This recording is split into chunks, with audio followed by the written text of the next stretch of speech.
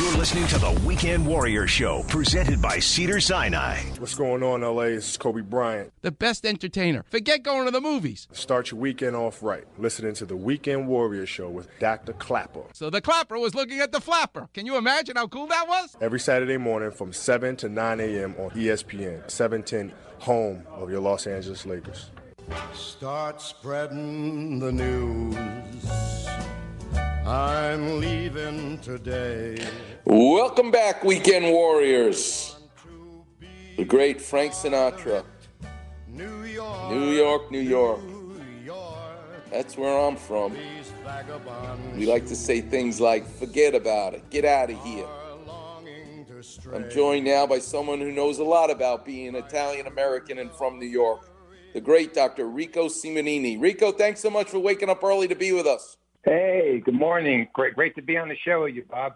So nice to hear your voice. So, I'm talking about the power of persuasion. Tommy Lasorda changing Oral Hershiser's name because he didn't like his name Oral, that he thought he pitched like a scared dog. And in 1988, he went from being a guy, kind of a humdrum pitcher to the Cy Young Award winner and MVP and winning the World Series. He changed his name to Bulldog. The power of persuasion, and he became a Bulldog.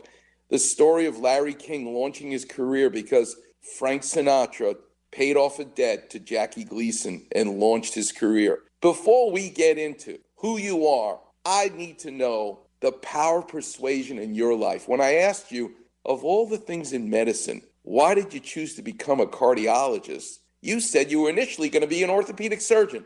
Tell the listeners the story of the power of persuasion involving TPA in the emergency room. Sure. First of all, that 1988, I was a Met fan, so I remember that very, very well. I remember Mike Socha's home run was like, excuse me, he did what? So I remember very well. But yeah, so I was born with, you would know this, tarsal coalition. I needed a triple orthodesis when I was 15 years old. And so I basically decided I want to be an orthopedic surgeon because I want to fix people. I want to fix athletes. I was into sports, but my dad was one of these restaurant guys, knock-around guys, came from Italy, hung out on Mulberry Street in places in Brooklyn. And basically I learned how to read a racing form before I learned how to spell.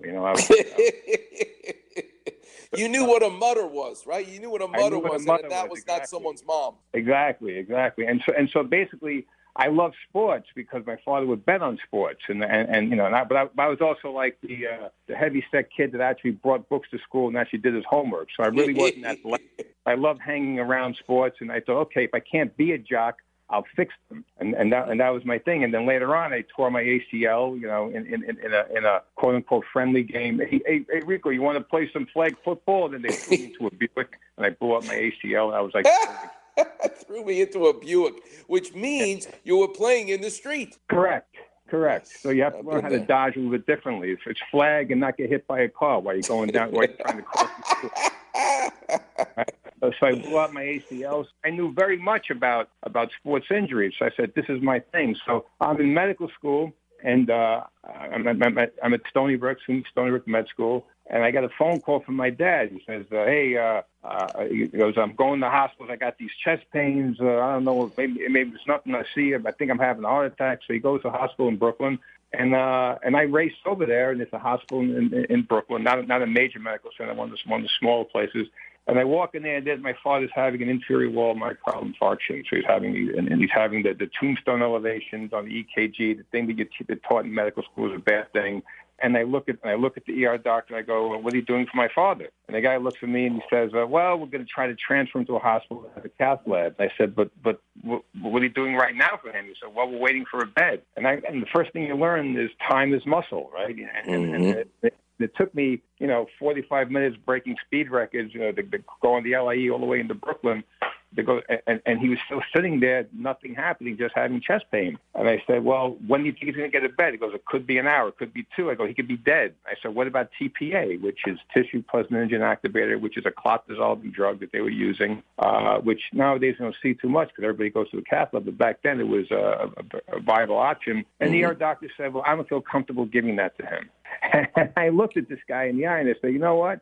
If you don't do that for me, we're going to call some guys and my father knows you're going to wish you did it.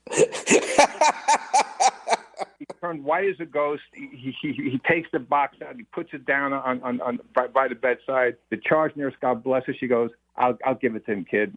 And she hung the drug. And I saw the EKG normalize, so the chest pain go away. Wow. And then we transferred him out to where I was, and I decided at that moment I have to be a cardiologist because I have to save guys like my dad who were having chest pain, who could have died, and needed someone to be Johnny on the spot to be there for them, to be a champion for guys like that. So that totally changed the path of my life.